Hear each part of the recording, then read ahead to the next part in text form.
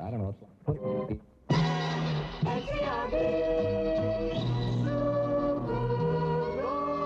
We got a night of soul for you. Listen to them. Children of the night. What music they make. It is midnight in Cozy Corner and around the world. Pour yourself a cup of coffee, put your feet up, and get ready to howl at the moon.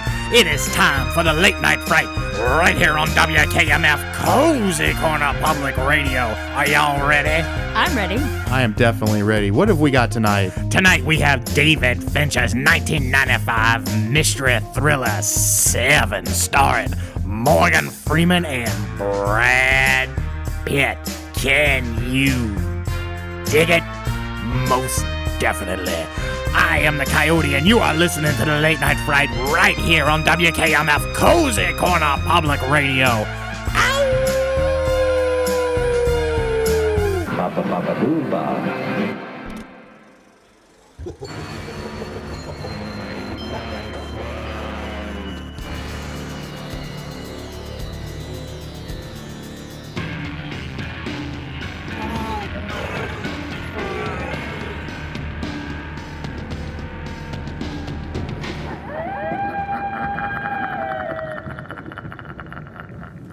Welcome, misfits, miscreants, spooks, specters, astral beings from Dimension X, alien envoys from galaxies near and far, and all of you boogers from around the world. I am Dan, and you are listening to the Late Night Fright right here on WKMF Cozy Corner Public Radio. With me, as always, is my very lovely, my very talented, my very Seven Deadly Sin co-host, Faith. Say hi, Faith. Hello. Hi. You seem a little down, Faith. A little bit. Why are you down, Faith? I'm almost out of coffee. Faith, we can always make more coffee. I know. There it is. There it is. So usually here on the show, we have a lot of stuff going on here at the beginning, but you know what? It's been a long week for both Faith and myself, and I'm feeling a little saucy. What about you, Faith? A little bit. You feeling saucy? Yeah. You want to just get right into it? Sure. I set you up for that. Do you want to just get right into it? That's what she said. Thank you, Faith. I was too excited to get the show started. Jeez. You weren't excited when the show started. Well, now I am. Okay, it's because I said we could make more coffee. So, Faith, we have a movie tonight that is not exactly a horror film, but it does contain elements of horror. Would you like to tell them what movie we're talking about tonight? We're talking, I don't know how to pronounce it. It's got some weird letters and numbers.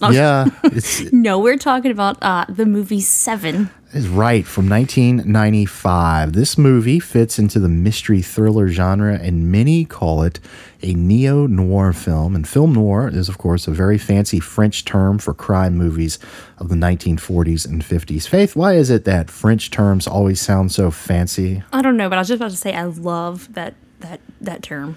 I love the words. The film noir? Yes. Yes. Our good friends at Wikipedia, that is not a French word. They have done us a favor and said it very eloquently and concisely. Here it is. The English translation is dark movie, indicating something sinister and shadowy, but also expressing a cinematographic style. That's a big word. That might be French. The film noir genre includes stylish Hollywood crime dramas, often with a twisted, dark wit. Neo-noir has a similar style, but with updated themes, content, style, visual elements, and media. Neo-noir film directors refer to classic noir in the use of tilted camera angles, interplay of light and shadows, unbalanced framing, blurring of the lines between good and bad and right and wrong, and thematic motifs including revenge, paranoia, and alienation. All of the sweet and sugary things in life, Faith. Yep, exactly. Yeah, feel-good movies. So classic examples of film noir include 1941's The Maltese Falcon starring Humphrey Bogart, 1944's Double Indemnity starring Barbara Stanwyck, Fred McMurray, and Edward G. Robinson. That is a wonderful movie. 1947's Out of the Past starring Robert Mitchum, and 1949's The Third Man starring Orson Welles and Joseph Cotton. And incidentally, the theme from the film The Third Man makes a cameo appearance in this movie about halfway through. A list of neo-noir titles would include 1974's Chinatown, starring Jack Nicholson and Faye Dunaway, the Coen brothers' 1984 directorial debut Blood Simple, starring Frances McDormand, and the late, great Curtis Hanson's excellent 1997 film L.A. Confidential, starring Russell Crowe and Kim Basinger. I think Seven definitely qualifies as a neo-noir picture, but there are some seriously horrifying and disturbing elements and imagery at play here that I think qualify it as a horror picture as well. And we're going to get to that when we talk about the theme of the film. So we have a lot of moving parts here, Faith. We have police procedural, mystery, psychological thriller, and we also have horror movie, as we said. Faith, this was a first-time watch for you. What did you expect this movie to be going in, and what did you find once you were in the middle of it? I think I expected it to be more of just the kind of run-of-the-mill cop movie. You know, kind of, here's a murder, you know, who done it? Just kind of sort of, right. You know, let's solve this mystery and that's it, you know. Let's solve it and go get some donuts. Right. Pretty much. But yeah, watching it, I feel like there's more to it with just who these characters are. I feel like that's, you know, that's where I was in the middle of it. It's way more than what I thought it would be. Yes. So you were just expecting a pretty standard, maybe above average crime thriller. Yeah, I mean, I had read great things about it, but, you know, I was just kind of expecting it to be, you know, here are these murderers or murder or whatever, and they go solve it. Were you expecting something along the lines of a Saw movie, perhaps? Not necessarily, but, you know, I wasn't expecting... Maybe I was expecting a little bit more gore. I don't know. It's an influence on the Saw series. I know it is, but I wasn't expecting Saw all the way. There's a big difference between the movies that this influenced and this movie, and we're going to talk about that a little as we get into it. But this movie was directed by David Fincher. This was his second film after an absolutely soul-sucking experience making 1992's Alien 3 for 20th Century Fox. It's a little too much to get into here, but he has publicly disowned that film and has said that no one hates it more than he does. Fincher was born August 28th, 1962 in Denver, Colorado. From 1981 to 1983, he worked for George Lucas's Industrial Light and Magic. He has credits on 1983's Return of the Jedi and 1984's Indiana Jones and the Temple of Doom. He left ILM to direct commercials and music videos. He founded propaganda films with fellow directors Greg Gold, Nigel Dick, and Dominic Sena, who directed the 2000 Nicolas Cage film Gone in 60 Seconds, which we talked about on our most recent Cage Mash Monday episode. And Faith, you know where those are available, right? I sure do. Anywhere where podcasts can be found. Shameless plug. Don't feel any shame. There you go. David Fincher felt some shame about Alien 3. So after the awful experience working on Alien 3, Fincher was not even reading scripts. He has said of that time that he thought he would rather die of colon cancer than do another movie. That is a direct quote. Jeez Louise. It really was that bad. Two things led to him accepting the movie and going on to the career that he has had: Sigourney Weaver and Arnold Kopelson. Kopelson, the producer of Seven, remembered how Sigourney Weaver had defended Fincher in the media against the executives running the Alien 3 movie. He also had a very low opinion of the executives at that time and wanted Fincher to do the film. Fincher agreed to do the movie because he was drawn to the script, which he found to be a, quote, connect-the-dots movie that delivers about inhumanity. It's psychologically violent. It implies so much, not about why you did it, but how you did it. Mm-hmm. He found it more a meditation on evil rather than a police procedural. After the success of Seven, Fincher would go on to direct 1997's The Game, starring Michael Douglas, 1999's Fight Club, starring Brad Pitt and Edward Norton, 2002's Panic Room, starring Jodie Foster, 2007's Zodiac, starring Jake Gyllenhaal, Mark Ruffalo, and Robert Downey Jr., that's before they teamed up for a little movie called The Avengers. The Curious Case of Benjamin Button from 2008, that was his third film with Brad Pitt. 2010's The Social Network, 2011's The Girl with the Dragon Tattoo, and 2014's Gone Girl, starring Ben Affleck and Rosamund Pike. Faith, I just listed a lot of really great movies. What do you think of David Fincher's journey from Alien 3 to 7 and the great film career he's had since then? And also, let me ask this, do you have a favorite of those other films I just mentioned? Well, that is a nice list of movies. Considering he didn't want to even read scripts, and would have rather colon cancer. It was bad. Let me just give a quick breakdown of what that was like. They were second guessing him at every turn. They had put money into the production before he even showed up. The movie was like $30 million in the hole when he showed up. Oh my gosh. They wouldn't let him shoot scenes that he needed. They were constantly wanting to tinker with the script. They wouldn't let him edit anything. It was awful. I think he got fired 3 times and rehired. And then finally, when they said you can't edit the movie, he walked away. And wow. It was terrible. And the fact that the movie turned out as well in parts as it did is a testament to how good this guy really is. And it's a shame that he wasn't able to make the movie that he wanted, because that movie had so much potential. But why'd they do that? I mean, because they were idiots. I mean, really, Arnold Kopelson knew they were idiots. And it's terrible. I want to say they changed management like right after that. But Sigourney Weaver did, to her credit, defended him and you know, thank her for the career that, you know, that her support, I think, has led to this career that he's had, that he's able to get this job. So, well, I mean, yeah, considering all of that, I mean, that's some terrible stuff. And considering awful. that, to come back and make all of these movies that I've seen most of them and enjoy, it's something. It is something. I mean, it's amazing how they run those productions sometimes when you hear these stories about all this money being pumped into something and not having a script and changing things, and it's amazing. But yeah, he really was miserable. He was so miserable that when they did a release of at that time all 4 Alien movies as a DVD set, all of the other directors, Ridley Scott, James Cameron, and I forget who did the 4th movie, but they all were a part of it, did commentaries, interviews. He refused to show up. He just did. He hates the movie. Absolutely hates it. That's crazy. But those are some great movies that he has gone on to direct. You asked about if I had a favorite. Yes. I think knowing you, I think yours would be Fight Club. Am I right? I am very fond of Fight Club. I love that movie, but I'll tell you which one pops out to me on this list is 2014's Gone Girl. Right. I think that movie I have not seen that one. Is so well done. I've always liked Panic Room, and I've always liked Benjamin Button. Those are movies that I've seen multiple times and I've always really liked. Panic Room is wonderful. I'm a big fan of Panic Room. I like most of the movies on here. Mm-hmm. I've seen most of them, and I like most of them. Social Network is really good too. But I haven't seen Gone Girl. You need to watch Gone Girl. That's a good one. We should do that on a Thursday if we do crime movies in the future. So Seven opened on September 22nd, 1995, and is a production of New Line Cinema. If you have been listening to our show for some time, you may remember that our episode on 1984 is A Nightmare on Elm Street. We mentioned that was New Line's first original film.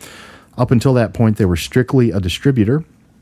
The success of the Elm Street movies led to them being dubbed the house that Freddy built. Seven represents their first A-list production. They wanted to attract the best talent and become a major studio. The gamble worked because 6 years later, after Seven was released, they would release the first of Peter Jackson's Lord of the Rings films, and in 2003, they would win the Oscar for Best Picture for the final film in that trilogy, The Return of the King. Seven was written over a period of 2 years by Andrew Kevin Walker while he was working at a Tower Records in New York City. So, Faith, what do you think of this story? And we're going to get into specifics with it as we get into the film, but what do you think of just the bare bones of this story? I absolutely love it. I like that there's so much more to it than just your detective movie solving a murder. You know, I feel like there's just so much more. Is it the heinous nature of the murders? Possibly. I really think it has much more to do with learning who these characters are, though. I feel like that's what I was so focused on. It wasn't just like, you know, here's a murder movie with these two cops. I feel like we really, we really were focused on who these guys were, and it was a very important part of the movie. Right, and we're going to get into them in detail. It's a genre movie that goes above the genre that it's in. We said that about Elm Street. We said that about a few films on here. This is more than a horror movie. This is a movie you just absolutely have to see. The one I always say is Star Trek II: The Wrath of Khan. It's not just a science fiction movie. That's a meditation on life. This is one of these movies. It's not just a detective thriller or a horror film. This is something way more than that. Exactly. But the linchpin of the story, the murders happening, according to the Seven Deadly Sins, I think it's just absolutely a wonderful hook to get the audience in. The concept is absolutely great. So 7 stars Morgan Freeman and Brad Pitt as 2 homicide detectives in an unnamed city hunting down a serial killer who uses the 7 deadly sins as a motif in his murders. Freeman stars as Detective Lieutenant William Somerset, a policeman with 7 days to go until he retires from the force, and Pitt plays, try saying that 5 times really fast. Pitt plays Detective David Mills, and you transfer to the squad from out of town. Starring alongside them is Gwyneth Paltrow as Tracy Mills, Pitt's wife in the film. The late and very great Arlie Ermey as Freeman and Pitt's unnamed boss. John Shaft himself, Richard Roundtree as District Attorney Martin Talbot. And 2-time Academy Award winner Kevin Spacey as John Doe, the man responsible for all of the killings. The film got very good reviews from both critics and audiences. It grossed $100 million against a $33 million budget. The film's domestic gross is $206 million when adjusted for inflation. So, Faith, I'd like to start with the first few minutes of the movie before the title sequence, and let's start with how the movie looks. What did you think of the color palette of this movie, and what effect did it have on you while you were watching it? Because it's different from other movies. I like that there wasn't too much color to it. It was just kind of dark but washed out at the same time, and I feel like that really set the tone for the movie. It absolutely does. So my note here is the dark look was achieved through bleach bypass. The silver in the film stock was not removed, and it deepens the dark, shadowy images. And Fincher is on record as saying he wanted to make a color black and white film, and this ties into that film noir, the old 40s and 50s mystery films. And if you look at the blacks in this movie, the shadows, there's like blacks within blacks within blacks. Like they keep going into this abyss. It's really, really wonderful to look at, especially in high def. And could you see this being an old detective movie from the 40s and 50s? Absolutely. Yeah.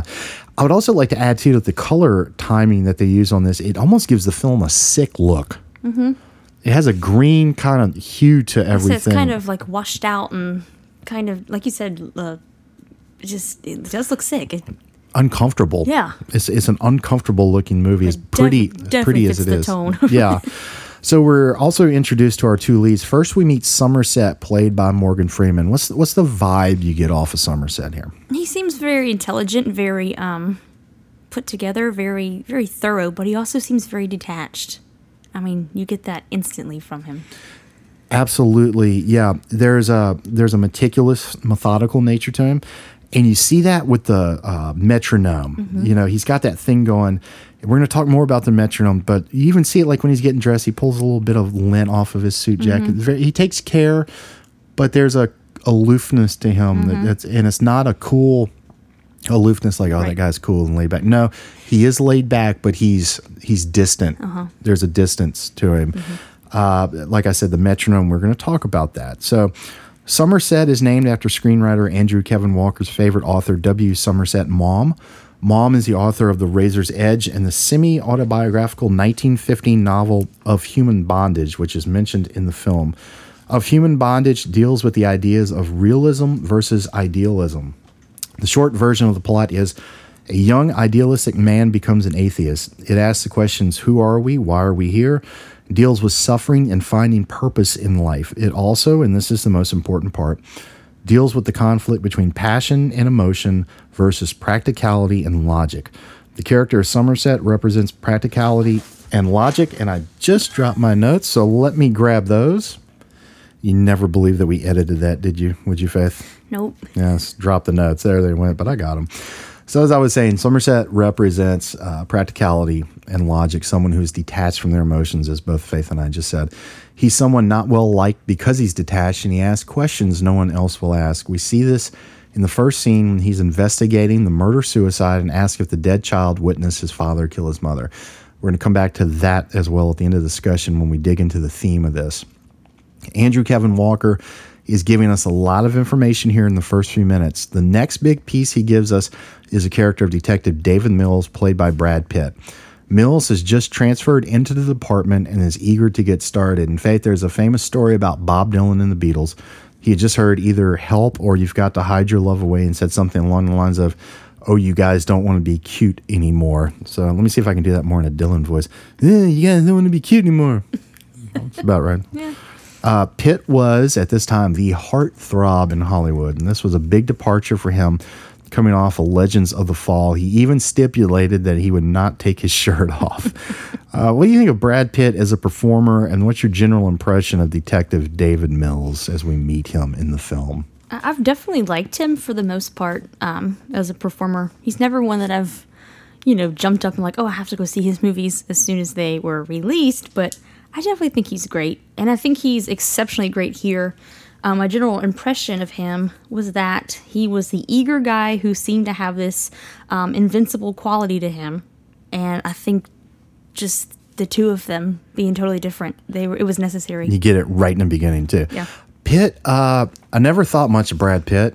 When he's never been my favorite. 25 years ago when this movie came out, I've really come to appreciate older Pitt. I really like him as he's aged. I think he's wonderful as he's aged. I think he seems like a good guy. Yeah. But I think he's really good in this movie, and this was a turning point for him where we started taking him a little more seriously. And my note here is that the contrast between Somerset and Mills is extremely apparent right here.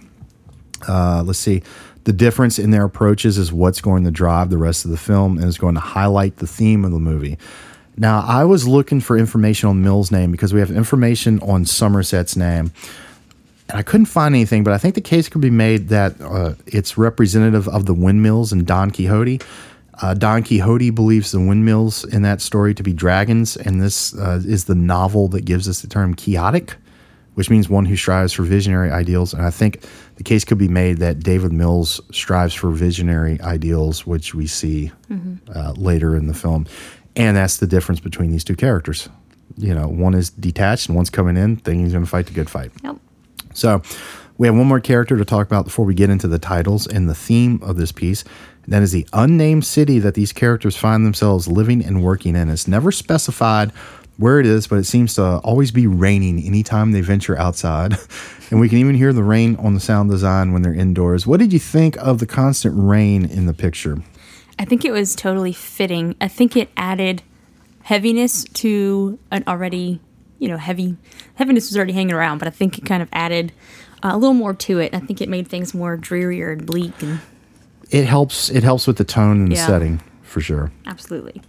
So, and I do think that the city is the real antagonist. Oh, yeah. Somerset even says at one point it does things to you, and he's had enough of it and is retiring and getting out. And then we have Mills coming in, bright-eyed and bushy-tailed, ready to do some good and fight the good fight. And so here we have it, Faith. Here's the big theme of the movie, apathy. Mm-hmm. What do you think? Yeah, I agree. And we're going to see it reflected in the character of John Doe, played by Kevin Spacey, and we're really going to see it in a later conversation between Mills and Somerset when they talk about his retirement and fighting that good fight that we just mentioned. But the apathy is the real horror of this picture, and great horror reflects the world back to us. For me, it's the disconnect from society. We're going to see it in John Doe's journals later, and then in his actions as he says he wants to wake people up. So I have two questions. Are we living in an apathetic, disconnected age? And when Somerset asked if the kid saw his father kill his mother, was he asking out of a place of genuinely wanting to know that, or was he hoping the answer would prove his point about getting out and retiring?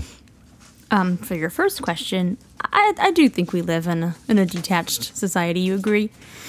It's amazing. We are so connected in so many ways with technology devices and social media, and I think that there is an absolute disconnect, and I think people are disconnected from themselves most of the time. And I find that the two places that you find the most passion, at least in my eyes, is you find it in sports and you find it in the political arena. And the political arena, I feel like there's so on both sides, just so much, that's what drives your life, Yeah. And you could say the same thing about sports. Now, this is coming from two sports fans, but people who just let things drive them, they live their life through other things and not through experiences and relationships and people. So yeah, I definitely think, and and talking to people online is not a relationship. Nope. That is not getting out and being out in the world. Now, this is from someone who does not like going out, but I am very introverted and socially shy, I guess you could say. But I mean, I do have friendships and I see people and talk to people and things like that, and I have colleagues. But yeah, I feel like we're definitely disconnected. And I think the more that we start letting things live our lives for us, like, oh, we hate Trump, or, different things, when you let starting other living rent free in your head, it's not a good place. No, not at all. And I think it drives people to this place of apathy. I know I've gotten to the point where I don't care sometimes with things. I'm right there with you. I just don't care. I just, it does something. It really does something to you if you live, what's that Bible quote, be in the world but not of it, and I think too many people are being of it, and that's not a religious thing I'm throwing out there. It's just, it is what it is. No, I agree. I agree 100%. And your next question, I think I definitely see it wanting to be a point that he wants to prove. I don't know. Do you agree with that? When I rewatched the first couple of minutes, and it's so efficient, I just want to say how much I admire that as a writer, what he did there, giving us all that information that's going to carry us through the rest of the movie. But when he asked it, and I was watching it, and I had not seen this movie. It had been a good while since I'd seen this movie, and I was watching it, and he asked that question. I went, he's just that meticulous, and he cares that much. I think he's backing up his theory that he's like, oh, the kid saw that, and, well, I'm out. There's that's Morgan Freeman for the night. Well, I'm out. That's where I was going with that. I don't know. It could be both. Who knows? Because Pitt calls it later. He wants to believe that, and I think he's looking for evidence to back that up. So, well, that brings us to the famous title sequence, and you can still see the effect of this title sequence on a show like American Horror Story. And that title sequence, for especially that first season, reminds me a lot of The Thing here. It uses a version of Nine Inch Nails' Closer, and Fincher has used Trent Reznor quite a bit throughout his films as a composer, and even though he didn't score this movie, he's even here in this one. So what did you think of the title as a piece by itself and as a mood setter for what we're about to see? I think it was one of my favorite parts of the whole entire movie. I usually fast forward through stuff like that. Right. So it kind of shows you how, I watched it multiple times because I was like, wow, it was so fitting. I feel like it shows you exactly what the tone is, and the song choice was, I think, good. I liked it. The disconnect, the whole vibe of it, the colors, they actually scratched the film in some places. Yeah, it was just that distressed look, that dark, distressed. Disturbing. Yeah. Yeah. It was awesome. Yeah. I remember seeing this movie for the first time and going, wow. Because, we had never seen anything like that 25 years ago when this came out. And it still works, too. And I want to ask this because I meant to ask this earlier. This movie came out so it's almost 25 years old now. This came out in the mid-'90s. Does it feel like a mid-'90s movie, and does it look like a movie from that time? No, it doesn't feel or really look like one at all. Doesn't it feel like a movie that came out last week? It's amazing, the look of this film. I even thought that when I was watching. I was like, this doesn't seem like it's that old. It seems very fresh. Right. I think it's great as a mood setter and just as a title sequence unto itself. So, well, you know why we're here. You want to get into it? You want to get into the murders? Let's do it. So a lot of people say this is an absolutely violent and reprehensible movie, yet no violence as it relates to the murders is depicted on screen. We don't even see the aftermath of the most heinous murder, the killing of Tracy, Gwyneth Paltrow's character, by John Doe, and we're just told about it and it's implied. What do you think about the choice to not show the murders, only the aftermath of the violence? And what do you think of the decision to keep John Doe out of the picture until 90 minutes in? I am okay with this decision. I think it leaves a lot of room for the imagination and just how brutal, it could have been for these people. And I think it gives a lot of room for even the crime scenes to be more brutal. I can't talk. And I think maybe it would have dragged on if it would have showed every single, crime scene in the whole entire feel of it. I like it from the imagination standpoint. You having to fill in those blanks with your mind, which is awful. But it also puts you more into the minds of Somerset and Mills in their investigation. Right. And the movie is really about their relationship. So, and also the audience is getting the information as they're getting it. And that also enhances the mystery elements even more for me. And so the other thing, too, is we have no clue who this guy is, and I think keeping him out of the picture for 90 minutes even gives him more power as a character when he comes in. Because they don't get him. Right. He walks in by himself. And I've said before, this movie led to a trope you see in a lot of movies where the villain will get caught on purpose, you know, and that's not what's at work here. He's not getting caught on purpose to escape. He's getting caught on purpose for a very specific reason. You see that in The Dark Knight with the Joker, and you see it in Skyfall and a couple other movies that are escaping me. So Kevin Spacey appears here as John Doe. He's uncredited in the beginning of the film because Spacey didn't want people looking for him throughout the movie, and also he didn't want to have to do press for the film. Pretty smart. Now, here's a guy who's been in the news a lot lately with allegations of sexual misconduct. We're not going to talk about that here. We're only going to talk about and look at his performance in this movie. So what did you think of Kevin Spacey here? And could you have seen anyone else doing this?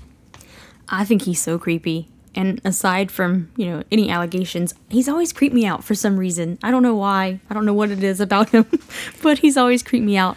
And I really don't think I could have seen anybody else. The best description I've ever gotten of Kevin Spacey was from a friend of mine who said he's like Jack Lemmon, but he's mean. He's like a really mean-spirited Jack Lemmon, which I think is a perfect description of him. Yeah. No, I think he's absolutely perfect here. I think his look is correct for this guy. Val Kilmer was a guy they talked about using. I could see him doing it. I don't know if it would have that iconic thing. He doesn't creep me out as much. Okay. So I don't think I really could see it too much. So, yeah, there. And Spacey, though, is just from the minute you see him, it's creep central. He reminds me of somebody, but I couldn't place who he reminded me of. Another villain. Do you have any ideas? No, you can see the Joker from The Dark Knight in there a little bit, the Heath Ledger character. There's just somebody else that was like, wow, that reminds, this was one of a kind. Yeah, this was one of a kind when it came out. So as dark as all of this is, there is a little light in the movie in the form of Tracy Mills, played by Gwyneth Paltrow. Now, we have traditionally not been huge fans of Paltrow, although we both appreciate her as Pepper Potts in the Marvel movies, and this was 1995. She was really getting established as an actress. So when we saw her in this 25 years ago, there wasn't the baggage that went with her. And yes, I'm talking about Goop and some of the hilarious quotes that have come out of her mouth. Do you have any favorites of those, Faith? No. I love them all. I think they're amazing. I think she's amazing. But what do you think, all kidding aside, what do you think of her in the movie and the character of Tracy Mills? She definitely didn't bother me in this movie because I usually, you know, like you said, only Pepper Potts is who. But no, I thought she had this nice, sweet quality to her. I liked her.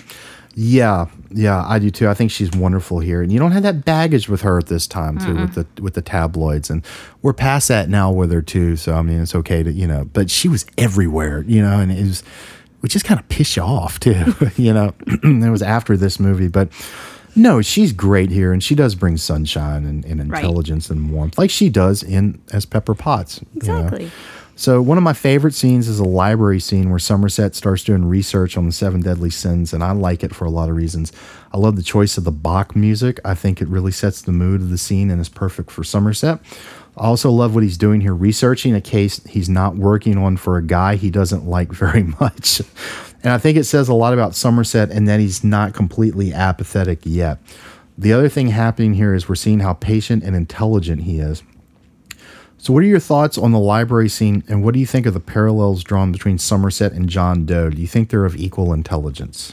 I love the library scene. I think it shows, you know, right there who these two guys are. I don't know. They're...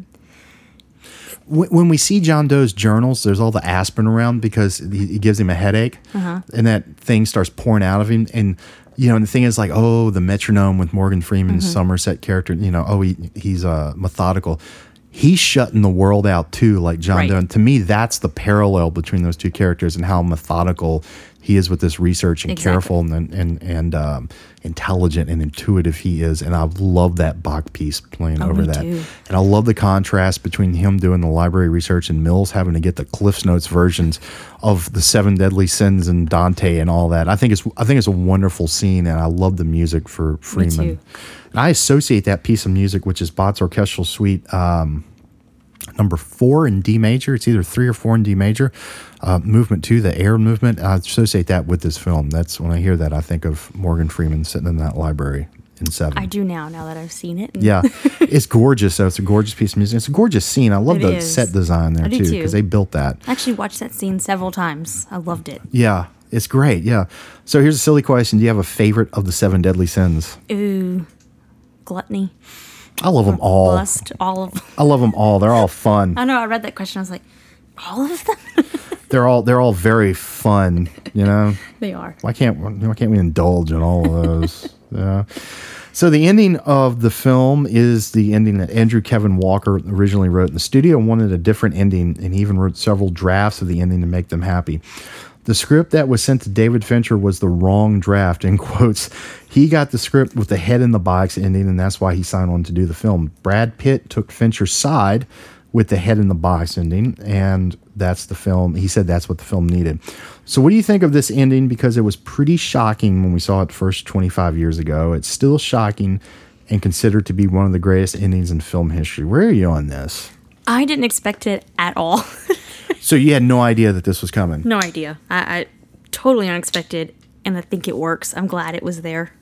What did you think of the decision? We did talk about this a little with not showing the violence, but you don't see the head. You get the subliminal cut of her. Did you see the little image of her? As twice in the movie, you see her head, you see her face. And so you get that little bit of a cut, and you see his reaction to it. Right. Freeman's reaction to it. It's chilling. It's. I knew it was coming, and it was terrifying when I saw it. Chilling. Just it is. How methodical that guy was with that.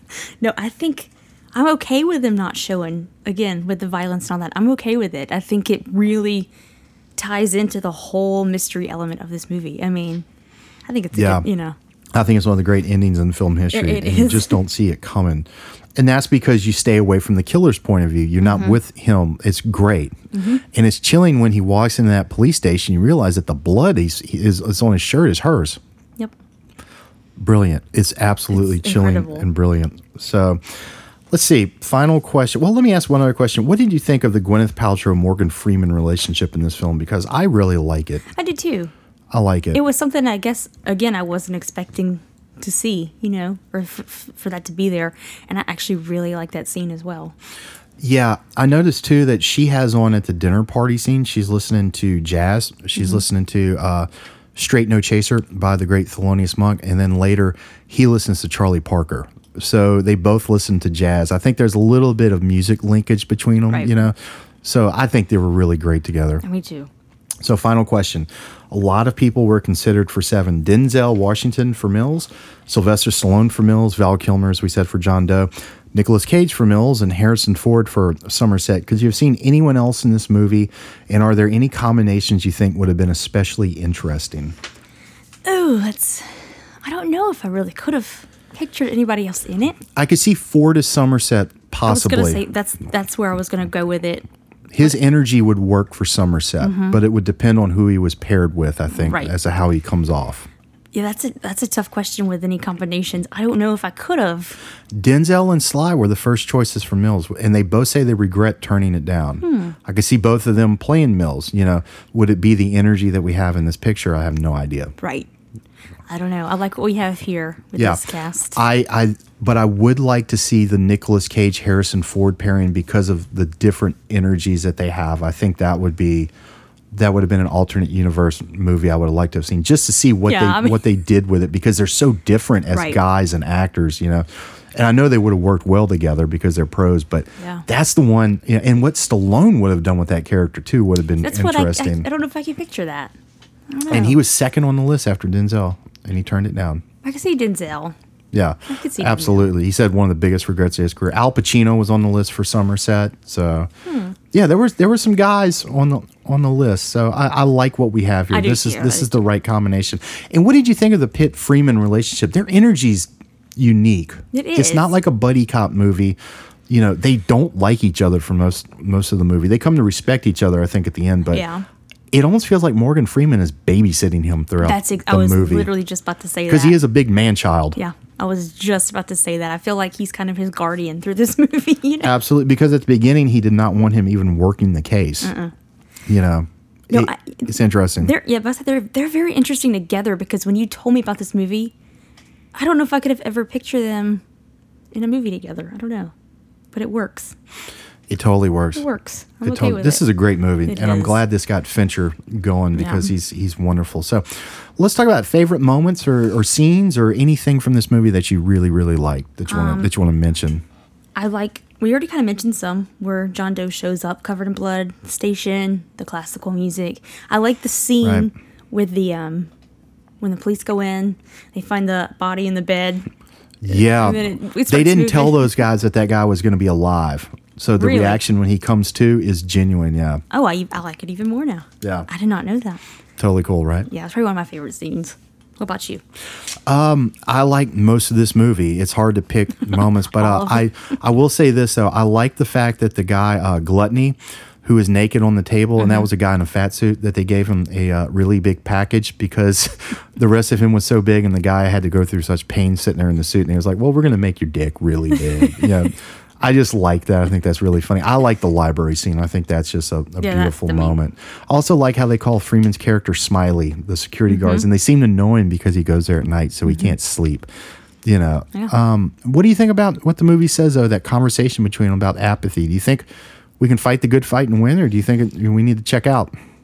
I think possibly we could fight the good fight. I mean, if you try hard enough. I don't know. I don't know. I don't know. At this point in my life, I am both. We can fight the good fight, and I'm apathetic. I mean, I'm not trying to be funny. It's so much to overcome. I feel that way too, but some days I feel like I want to be Luke Skywalker and go live on the island at the end of the Force Awakens. I feel that way almost every day. Yeah.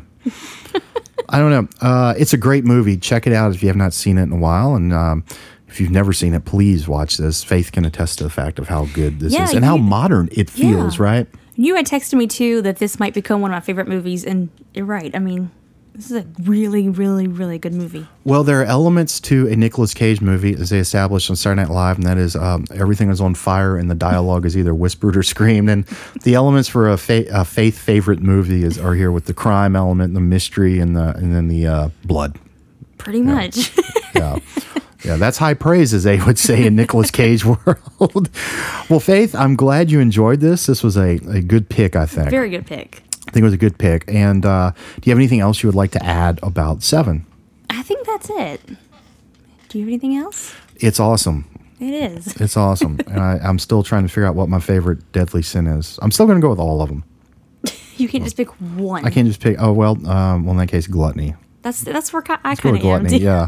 I feel like it's fun to eat sometimes, isn't it? Yeah. Unless it's spaghetti and it expands your stomach like it does in this movie. Right. That was pretty gross.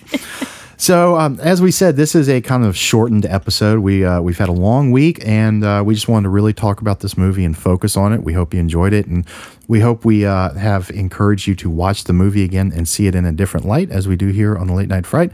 We will be back with more tomfoolery and some great movies coming up in October. Stay tuned for what we have. As always, we have Cage Match Monday, and we have TV Tuesday, and all of those episodes are available wherever podcasts can be found. So... well, Faith, there's the music. There it is. It's time to go. Yes, it is. Thank you for spending a little time with us. We know you have a lot of options when it comes to your time. Thanks for spending time with us here on our little show. All of our episodes are available wherever podcasts can be found. Faith, let's say goodnight. You ready? Yes. May your coffin be cozy and your sarcophagus warm. May the light of the moon keep you safe from harm. Be you vampire, spook, specter, or beast. Always remember, keep your monster on a leash. We'll see you on the other side. This is a coyote for the Late Night Fright. We hope you enjoyed hearing Dan and Faith talk about Seven. And if that movie teaches us anything, it's that the world can be a cruel, dark, and mean place. Real mean. We hope that you got some good vibes listening to this show, and we hope that you carry them good vibes with you as you go out into the world. And remember, when you get out in that cold, dark, cruel world and you can't find those positive vibes, just look deep inside your heart, because they're right there waiting for you. You have a good night.